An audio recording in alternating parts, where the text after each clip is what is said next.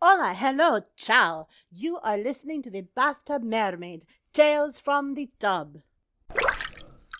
This is Mimi Del Mare, actual woman of the sea, and today is the Dog Days of Cephalopodcasting number 19.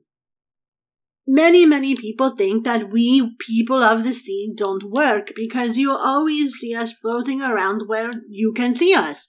But the truth is, the ones of us who you can see are actual working very hard. We are cultural anthropologists and we are observing you landwalkers.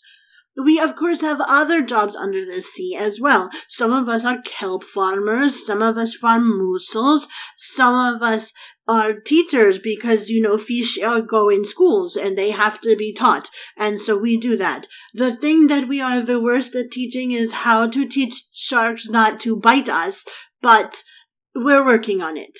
And then, of course, we have other people who take care of the corals because they need to be protected.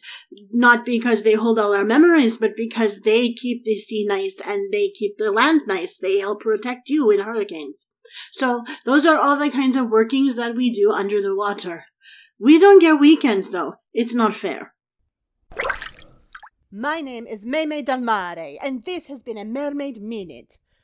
For show notes, contact information, and complete credits, visit bathtubmermaid.com. And remember, never let your bathwater get too cold.